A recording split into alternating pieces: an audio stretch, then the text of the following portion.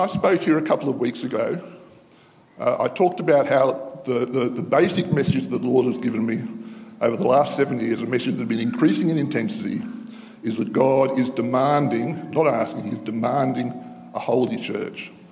He's demanding that there needs to be wholesale change in the way we are as Christians and the way the church operates. I suggested that just as I gave the picture, if you remember, of an iceberg, huge iceberg overturning, and that as a result of that overturning, there were all waves, huge waves, tsunami waves flowing everywhere. And I was suggesting that ever since God gave me this word 7 years ago, that we've seen all of these waves flowing out over the world, things like the COVID epidemic, political problems in America, climate change is one that I could have mentioned as well, which is affecting our weather patterns. War, unprecedented war in Europe, political upheavals around the world. All of these things, I believe, are the waves that are coming out. And the reality we need to be aware of is that God is overturning the systems of our world in a once-in-a-lifetime, certainly once in a lifetime, probably more like once in a 500-year type revolutionary event. And the world, as we know it, is changing. And that because the world is changing, we need to be aware that it is God who is doing it. He's not responsible for the waves. You know, he's not causing COVID, he's not causing wars. But the wars, they are the natural consequences of God doing these things. And it is out of that we need to become a holy people. Now, I've called this message as a follow-up message, I've called it the key. And the reason I've called it that is because I believe, okay, the next slide too. I believe that this is the key, what I'm going to share to you today, to understanding everything that you need to know about what is going on. There's one single principle that is the key to understanding the heart of God at the current time, why we are in turmoil, why he is demanding holiness from his church, and how we need to respond to that. Just one thing that you need to understand. If you grasp this, you'll understand the rest. It'll all come fairly naturally. So what is that key? It's found simply in the last words of the book of 1 John, where it says this: "Dear children, keep yourselves from idols." Strange way to finish a letter. Dear children, keep yourselves from idols. So let's look. Do we have water here, by the way? I'm feeling a bit dry.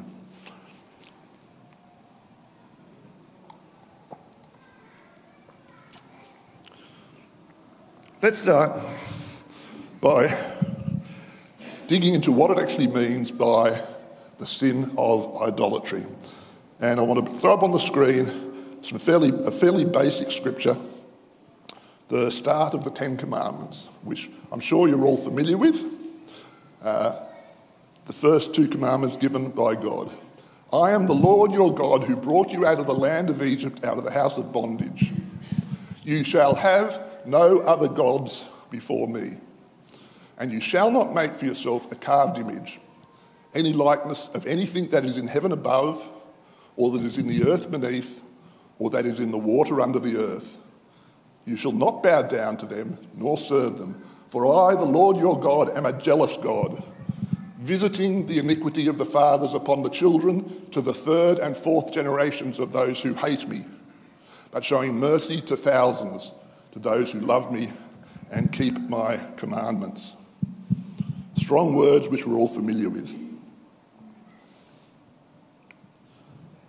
In response to that, I hear many of us saying, and I would have said this myself not so long ago, that's fine, but how does this apply to us? I mean, we're Christians here. We're not idolaters. We worship God. We don't hate God. We love him. Now, that is true, yes, mostly it is true. However, there is a subtlety in these words that we need to be aware of, because there's actually two forms of idolatry that are talked about in this first two commandments, the first commandment and the second commandment. The first form of idolatry, which we're in no danger whatsoever, I believe, of committing, is the form of actually worshipping a foreign god. That's addressed to people who are pagan, who don't believe in God and who actually worship a different god. That's simply, you shall have no other gods before me. It's saying simply, you shall worship only one God. Now, we are Christians, we don't, I expect, violate that commandment. But the second commandment is a lot more problematic, because it's actually talking about a situation where somebody has already come to believe in God, has already become a Christian, but instead of worshipping God as he really is, they set up an image of God and worship that image. Look what he says, you shall not make for yourself a carved image, any likeness of anything that is heaven above or in the earth beneath, or that is in the water under the earth. It's not talking about someone that doesn't believe in God, it's talking about someone that does believe in God, but then forms an image of God and substitutes that image for the true God. Now note the words, the absolute words that are used in this passage to describe that sort of behaviour. It says, it's the only sin for a start which has consequences flowing on to the subsequent generations. The problem with this form of sin of idolatry is that the main bulk of the result of it, the consequence of it, is not felt by you, it's felt by your children and your grandchildren and subsequent generations. I chose this New King James Version translation here because it actually uses the word visit. You will visit the sins on the children to the third and fourth generations. If you read, for example, the New International Version, it says punish, which is not a very good translation. The Hebrew word actually talks about consequences coming. It's not saying that God punishes children for what their fathers do. It's saying that when we sin in this particular way, that there are consequences, and that those consequences are borne by subsequent generations. A different concept, they're natural consequences, right? But they're consequences that arise because of the parents' sin. And it describes the reaction of those who do this, and the reason why God allows these consequences, that the act of setting up an idol is actually an act of hatred towards God. So when we as believers, or when the people of God in days of old set up idols, they might think that they were honouring God, but actually they were hating him. And he responds by allowing consequences to flow into their lives. We need look no further than the story of Jeroboam to understand what those consequences were. I told you about what happened in Jeroboam's reign. He reigned for 22 years. His kingdom was relatively peaceful and prosperous, and most people would have said at the time that his reign, his actions were justified because of the circumstances, that the ends justified the means. Hard times require hard solutions. Let me tell you what the consequences were according to the scriptures, according to what the prophetic witness in the scripture was. The first consequence is that Jeroboam had a son and the son died of illness. Not so dramatic, but God actually said about this son, I'm allowing him to die and be buried because he's the only one in your whole family that's not a disgraceful person. The rest I'm going to feed to the dogs. He's the only one that's going to get a decent burial because he's the only one that any good has been found in. That was the first consequence. The second consequence was that in the generation following Jeroboam, his whole family was wiped out in a 2-day fire. And the king took over, as his son, and wiped out the whole of his family. So he was left without descendants, without sons or daughters, without children, without anything. And of course we all know how important that sort of future was in the ancient world. We also know that precisely 36 years after the death of Jeroboam, you can add up the dates, 36 years after that, so one generation, 36 is one generation, right?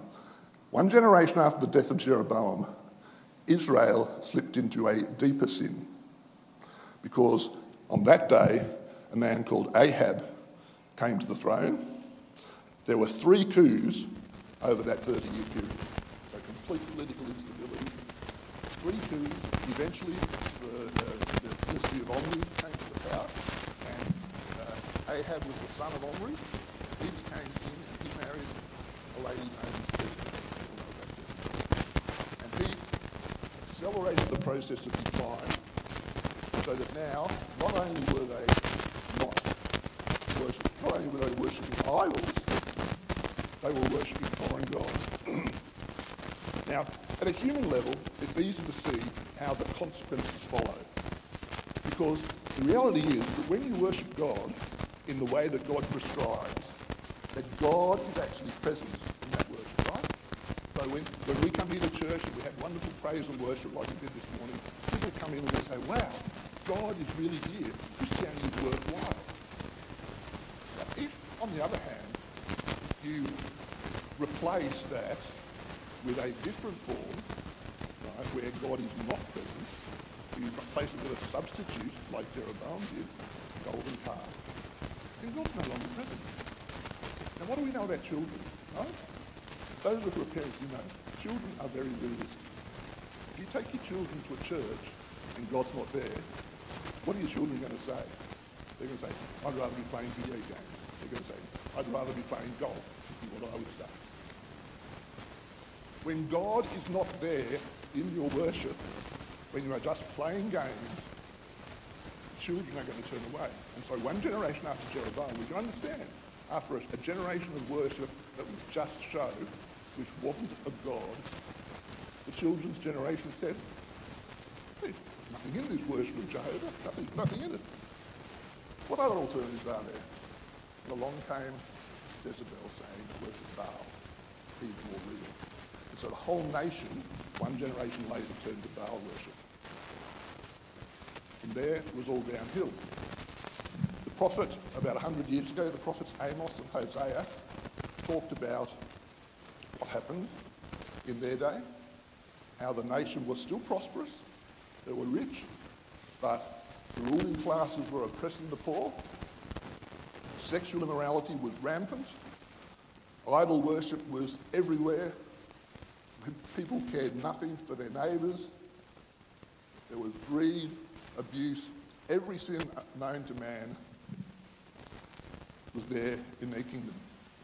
In fact, to use the analogy I used earlier, just as both the Christian left and the Christian right of today's language would have approved of Jeroboam because of his results, both the Christian left and the Christian right would have been appalled by what was happening 100 years later in the time of the prophets Hosea and Amos. But what the Bible teaches us is that those things, those evils which were manifest at that time, were the natural, inevitable consequences of Jeroboam's sin. Let me show up on screen the long-term result of this, some 250 years after Jeroboam, the consequence of which we read in 2 Kings chapter 17. This is what the prophet said was the result. When the Lord tore Israel away from the house of David, they made Jeroboam son of Nebat their king. Jeroboam enticed Israel away from following the Lord and caused them to commit a great sin. The Israelites persisted in all the sins of Jeroboam and did not turn away from them until the Lord removed them from his presence, as he had warned through all the servants, the prophet. So the people of Israel were taken from their homeland into exile in Assyria, and they are still there. Consequences of the sin of idolatry.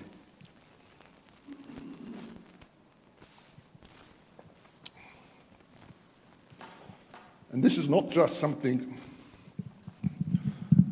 which is in the olden days in the Bible. I have seen this firsthand at work. I could tell you of a family where the grandfather, as a Christian man, was abusive to his children, and not only was he abusive, but he said, "This is God's will. That's the way it should be." Of his children, one died. The rest were horribly, horribly damaged. The second generation of about 15 or so grandchildren, there's only 2 who are Christians. One committed suicide. In the third generation, there's a further suicide. None of the grandchildren speak to any of the others. Devastation of relationship. Consequences of idolatry today. Why is there such terrible consequences from this sin? Let's explore for a moment what's actually going on in the situation where idolatry takes place. The heart of idolatry. What is the heart of idolatry? In Ezekiel chapter 14, a time when there was idolatry was running rampant in Judah, the prophet talks about that these men, he said, have set up idols in their hearts. So it was no longer just a matter of painting a graven image. They progressed the idea that it was the idol was set up in the person's heart, and that what was going on in the heart was actually being manifest in what they were actually doing with their hands. So let's think for a moment, what's going on in the hearts of men and women who set up idols? Well, the first thing is, let's just take the simplest case where somebody that doesn't know God and they worship foreign gods. Now, if you've ever been to the British Museum or to Rome or Paris or any of these other places where they have idols from the ancient world, you'll see that basically the sort of things that people used to worship are very, the ancients were very simplistic in their things. They had hopes or fears or dreams, and that was what they worshipped. So you can see those images of female goddesses who represent either fertility or sex. There's one thing you see, male gods who represent power or strength, victory over your enemies. This is what you find from the cultures of Babylon and Rome and Greece, the ancient cultures. So at that level, what's going on in the heart, first of all, is that human beings, you and I, have dreams. We have hopes. We have fears, things that we're afraid of, bogeymen. And it is natural in the heart of sinful man to worship those things and ascribe divine powers to those gods. So that's the first level, when people don't know God, where they don't know any better. It says in the New Testament that God forgives such ignorance these days because they didn't know any better. But when people don't know God, they set up an idol in their hearts. But let's take it a step further when we have people like you and me who have come to know God. We've experienced God firsthand. He's come into our lives. I can remember 40 years ago when I first encountered Jesus. What an amazing thing it was. You're sort of aware of how much love and how wonderful our God is. You get this revelation on the inside of how great he is. But you see, that revelation is often in conflict with this other side of us, these hopes and fears and dreams that we have for this life. There's a tension, a conflict going on. The question is, who's going to win? Are we going to surrender our hopes, our dreams, our fears at the cross? Are we going to worship God the way he really is? But the other side, the other temptation that is there to actually make God fit in with our agenda. And that is what happens with idolatry. You see, God is holy. The word holy, the original meaning of that word is different, set apart or different. So when the Bible says that God is holy, it says that he is so different, so wonderfully different to anything you or I could ever dream of or imagine. He is so full of love, so full of power. We sang that song before, how great is our God. When you meet him, you know how different he is to anything you've ever encountered. I met Jesus 40 years ago, as I said, and really the summary of my life since then is that I've spent 40 years of catch-up trying to make myself worthy of the revelation I received on that day in a single moment of time. And I still have an eternity to go. Every day, more things to learn. And if eternity goes on for 1,000,000 years, every day of that 1,000,000 years will be something new to learn about the wonders of our God. The angels around his throne, they cry, "Holy, holy, holy is the Lord of hosts. Heaven and earth is full of his glory." They're crying out, different, different, different. He is so different to what you think, to what you imagine. Being different means he's unknown. And being unknown, we don't like things that are unknown. It's not humanly natural to. We don't cope with that well, do we? We like what we're familiar with. Go back in Exodus, we read that God visits the iniquity of the fathers on the children because he is a jealous God. What does that mean? What is he jealous of? We read the rest of the scripture, we find out what he's jealous for. He's jealous for his glory. He says, "The whole earth shall be filled with the glory of the Lord as the oceans cover the sea." That's a lot of glory. This glory has been given to us, the church, as we look in the face of Jesus Christ. We are meant to be transmitters of that glory. Right? He says in Isaiah, "I will not share my glory with another." I will not share my glory with another. Because God knows that the only way any human being can be saved is if we are filled with the glory of God and allow that glory to change us from our own puny, lowly estate to the image of Jesus Christ. That's the only hope for any human being. He will not share his glory with another because the whole destiny of you and me, the human race, depends upon that glory. So going back to what I was saying, so we have a situation where we have a believer, let's call them a Christian, it doesn't matter whether an Old Testament believer or a New Testament believer, but someone who's encountered God and they had their own hopes and dreams and fears and they encountered God and there's this tension and they have a choice, which way are we going to go? And this person chooses to go the way of idolatry. They choose to reject the revelation that God has provided of what he's like and project their own hopes and fears and dreams, their own ambitions, into the image of God in the form of an idol. We saw the example of the golden calf. I said it's the picture of the golden calf is not. I used to think that a golden calf was a picture of a little baby calf, saying no, moo moo at its mother's milk. No, it would have been a 6-month-old bullock. You want to see a picture of what it was? It's more likely to have been the bulls running in Pamplona or a bullfighting bull. Huge, bulky animal, full of power and strength, because the people had just been rescued out of slavery. What greater honour could you do to God than to portray God as a strong bull, the strongest animal they knew, who rescued them from the evils of Pharaoh? And in that extent, one can say that in that one particular aspect, God is like a young bull. But think about how far short the picture falls. Do you want to have a relationship with a young bull? No, you don't.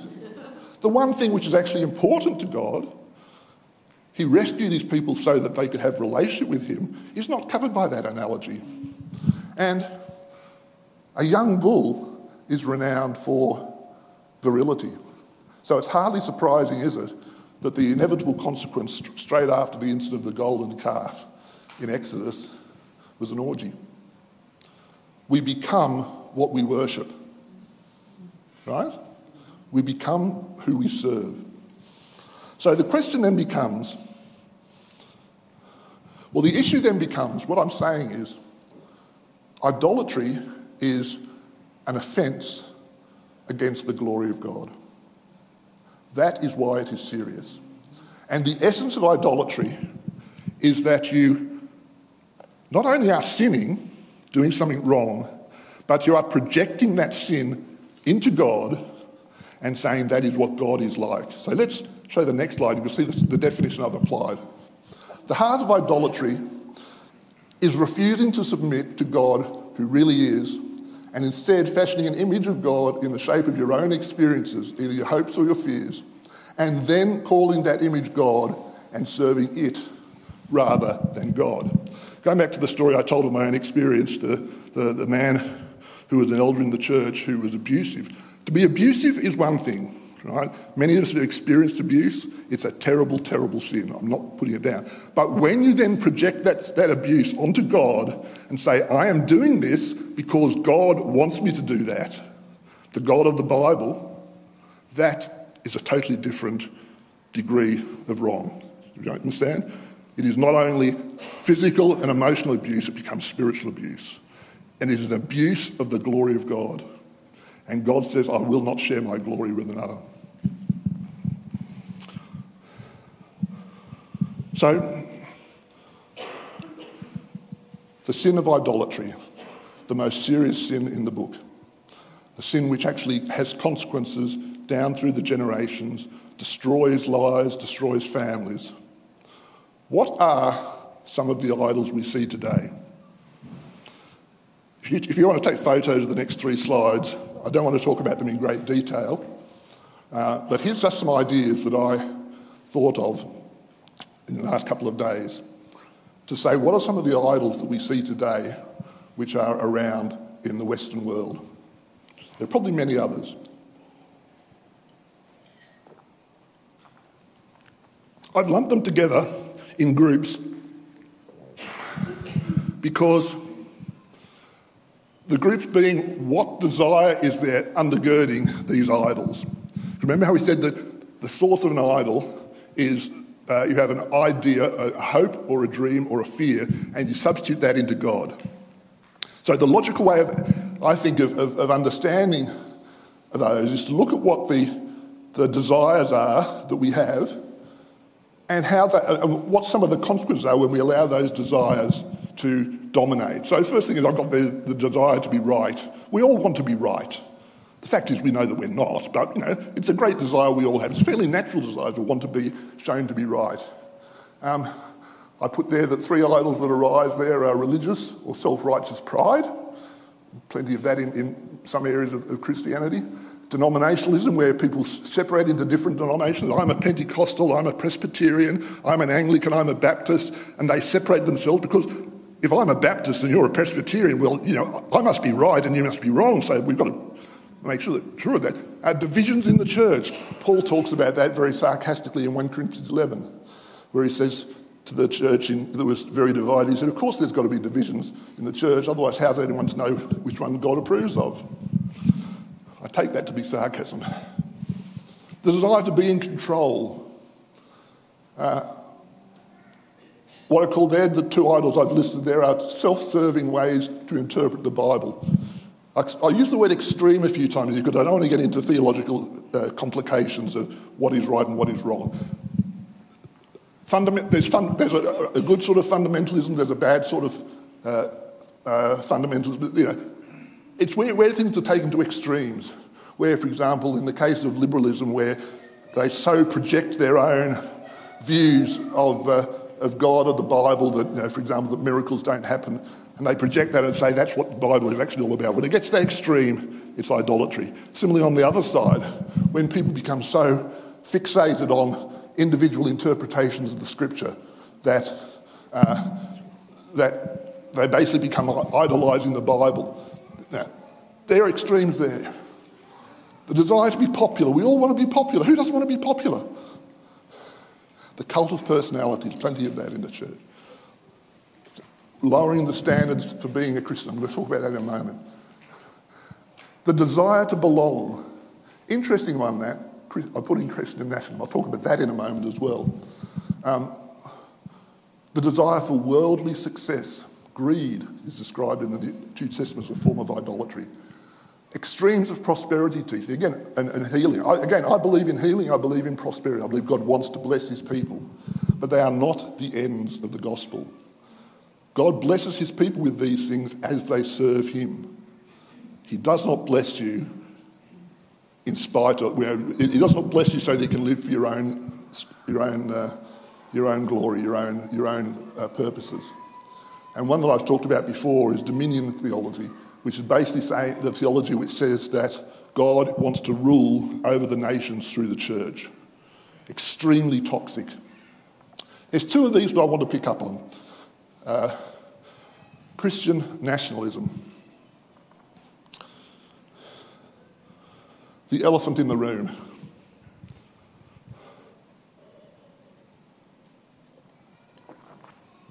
Let me ask you a question. The light shines in the darkness, and the darkness has never overcome it. Who's that talking about? You know where that quote comes from? Jesus. First chapter of John, the glorious introduction to John's Gospel. How God sent his one and only Son into the world, the very image and glory of God, to bring salvation to mankind. He is the light that shines in the darkness. He is the light that no one can ever overcome.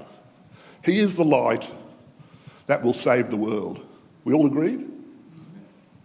Not according to George Bush. Next.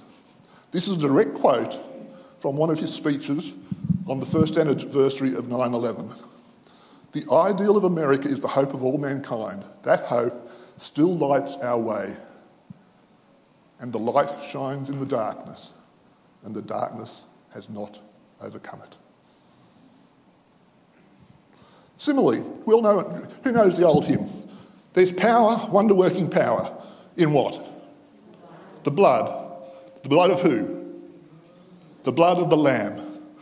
Power to what? To save us from our sins, to redeem us from every evil that's, do we agree that there is wonder-working power in the blood of the Lamb and in nowhere else?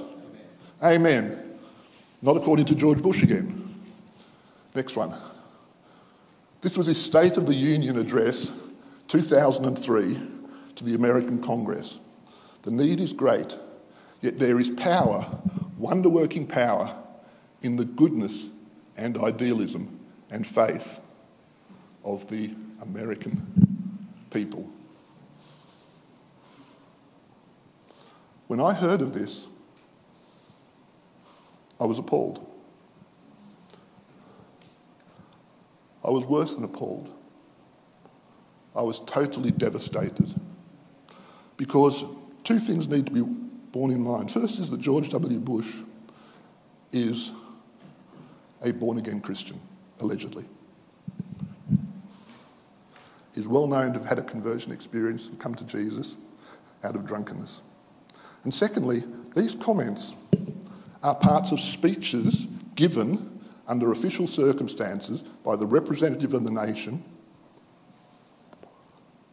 He has literally dozens of speechwriters who craft every word of his speeches to give exactly the right nuance of meaning, to reach exactly the right audience that he wants to reach. We know that, don't we? And this is what they came up with. I will not share my glory with another, says the Lord. George W. Bush says, as representative of America, that, I can't even say the words, that the ideal of America is like Jesus coming into the world to save the world from sin. He told the Christians of America that the goodness of the American people has power, wonder-working power, when the real power is found in the one who saved American people from their wickedness, just like he saved the American people and the rest of us from our wickedness. Because that's the power of the blood, isn't it? When these speeches were given, was it just George W. Bush who said these things? Did I hear around America, around the world, of millions upon millions of Christians tearing their clothes, as they would have done in Old Testament times, and saying, this blasphemy has got to stop? No, not a word. In fact, when I chased up these quotes, the only reference I found was the person who wrote the article made the point that George Bush was more likely than most other presidents to use religious imagery in his messages. Religious imagery, blasphemy, idolatry. There in black and white. I said earlier that God is overturning the powers of this world. And this is not a prophecy, this is simply a statement, I believe, of plain, observable fact. America is on the way out. It has to be. God says, I will not share my glory with another. What is he going to do to a nation where 44% of the people claim to be Christians, and yet they allow such statements to be made in their name? He will not share his glory with another. He will not share it with George Bush. He certainly will not share it with the puny idols of American nationalism. If you go back in history, it's not just America, you could pick on that. You go back to 1900, you read in the history books that Europe was predominantly Christian in those days, and they believed that they had conquered the world. They said, we've sent missionaries out to the whole of the world, India and Africa and South America. The work is done.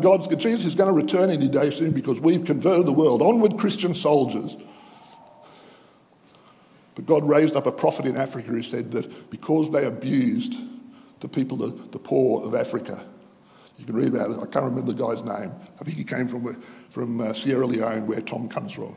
But he said, because they have abused the trust and set of idols in their hearts, they are soon to be overcome by a conflagration. And within 10 years, there was World War I. And 30 years after that, there was World War II. And Europe was completely devastated. It's happened before. Book of Jeremiah says what happens to nations who set themselves up in opposition to God. God sent the prophet down to the pottery yard, and he said,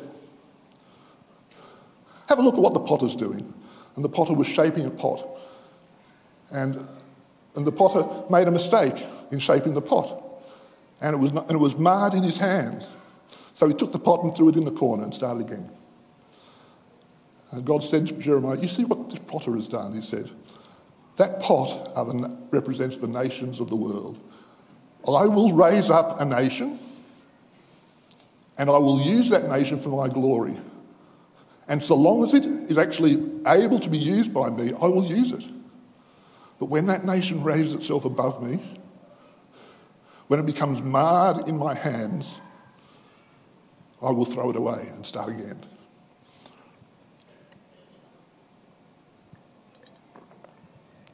He did that with Babylon, he did that with Assyria.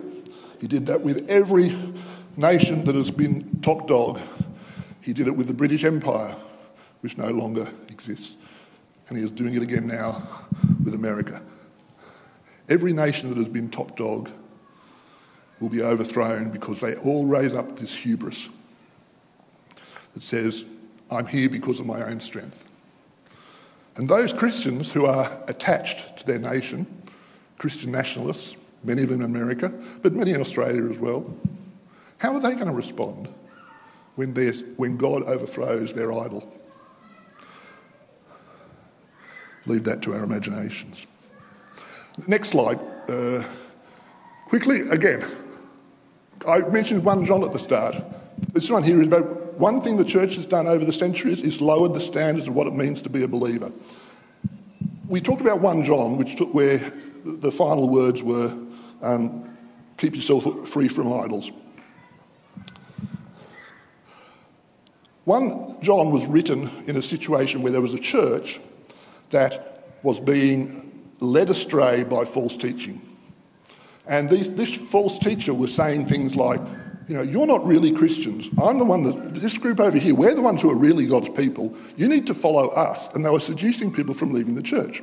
And John was writing in response to that. And he says that he's writing in such a way, he said, I'm writing to you so that this is how you can know that if you really are the saved ones. Right? These are the signs, if you like, of what it really means to be a believer. And he expressed that throughout the 5 chapters of 1 John in a series of absolute statements where he basically says, if this is true, it's the truth, and if it's not true, in your case, you're a liar. Here's a list of just half a dozen of them. These are what John says it means to be a believer. These are the signs if you really come from death to life. If you claim to have fellowship with Jesus and yet walk in the darkness, you're a liar. If you say, I know Jesus, but you don't do what he says, you're a liar. If you claim to be in the light but hate your brother and sister, guess what? You're in the darkness, not in the light. If anyone loves the world, you have no love for the Father. No one who lives in Jesus keeps on sinning. No one who continues to sin has either seen him or known him. Next one is probably the most powerful of all. Whoever claims to love God yet hates a brother or sister is a liar. For whoever does not love their brother and sister whom they have seen cannot possibly love God whom they have not seen. And the one which I like, if people don't like these words and think, this contradicts what I've been taught, this is what John says at the end. Whoever believes in the Son of God accepts this testimony. What's that do? I want to pretend it's a mic drop. These are the signs of what it means to be a true believer. Putting in simple terms, using the words that I think of Spurgeon, who said this, if your encounter with Jesus has not changed your life and radically changed your life, then it's unlikely to have changed your destiny. Whether it takes a short while or a long while, encountering Jesus has got to change who you are. The church, however, longs to be popular.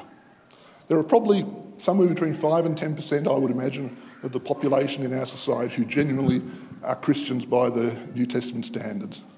But we'd like to... We don't emphasise some of these standards. As I said, in America, 44% of people claim to be born-again Christians. The number is ridiculous. There's not that many people who love Jesus. There's not that many people in America that meet these standards. They're living in deception.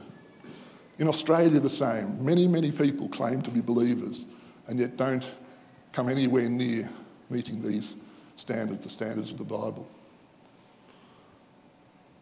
Throughout the Bible, throughout the Old Testament, God wanted a smaller group of people rather than a larger group of people. Think about Gideon going to fight battles against the Midianites. He started with an army of tens of thousands. God said, no, it's too many. If you fight the battle with tens of thousands, people will think that it was your strength that did it. So he got rid of it down to 300 people. I only need 300 people, said God, and I can defeat all the Midianites I need. It is not the quantity of the army that counts, it is the quality. It is the same with the church. God does not need 50% of Australia or 50% of America or 50% of any other country in church on a Sunday to transform the world. He only needs a small number, but they have to be free from idolatry. They have to be serious about who they're serving. It is quality that counts, not quantity. So what do we need to do in response? Well, I've listed 4 things. The first thing, simply enough, is we have to care. We have to care. In Ezekiel 9 verse 4, the prophet heard the angel of the Lord, he heard God speak to the angel who was executing judgment on the idolatrous nation. And do you know what he heard God say? He said, put a mark on the forehead of everyone who grieves and laments because of the wicked things that are happening. And the angel did so. And then he said, spare those and destroy the rest. Spare those and destroy the rest. The first thing is we have to care. I don't care whether you're a right-winger or a left-winger in terms of your Christian politics. The glory of God is more important than any of the issues that both sides of politics talk about. Are you concerned about abortion, sexual immorality in the church? I'm concerned about those things. But I'm more concerned with the glory of God being blasphemed because of idols. Are you concerned about injustice, systematic poverty, all of these sorts of problems entrenched in society? Yes, I am. But I'm more concerned with the glory of God. I'm more concerned with the idols that are in the church. The first thing we have to do is care. The second thing we have to do is understand the priorities of God, which I think goes without. This is the thing which is most important to God, far more important than any of these other issues. Get it as a priority, get it in our heart. This is what is important. This is why God is overturning the iceberg. Because the nations of the West have proven to be useless to God, because we have turned away from the understanding of God to our own idols. And God is overturning the iceberg. Understand the priorities of God. I'm glad that he's doing it. I really am. I'm not glad that it's happening in my generation. I'm not glad that it's happening to my family, my society. But I am zealous for the glory of God. I'm zealous for the kingdom of God. I'm zealous for what God wants to do. And God wants us to be the same. Once we care and we understand the priorities of God, we then need to examine our own hearts. And if we find any idols, we need to repent. That goes without saying. And finally, idols need far more dealing with than simply repentance. We need to burn them. Name your idols and burn them. Idols have power, but only as long as they remain unnamed. Provide an opportunity now for us. If God has spoken to you about anything in your own life, again, I'm not big on the idea of immediate response. Something like this is too important to be worried about immediate responses. But if God has spoken to you and you want to deal with an issue, if you've identified a hope or a dream or a fear in your life which you've projected onto God and become an idol for you, maybe one of the ones on the list that I shared, maybe a completely different one. If you're ready to repent and turn to that, and if you want to name your idol and burn it, I want you to come over here at the end of the service while we sing. We have a box of matches, we have a notepad, we have pencils. What I want you to do, if God has spoken to you in that way, write on a piece of paper. It's totally between you and God. No one's going to read what you write. Totally personal. Write on that bit of paper the name of your idol and lay it at the foot of the cross. And having laid it at the foot of the cross, take a match and burn it. Burn it in front of your eyes and say, that is what I'm doing to the idols. I will not serve that idol one day longer. I will not serve, I will not share my glory with another. If you do that,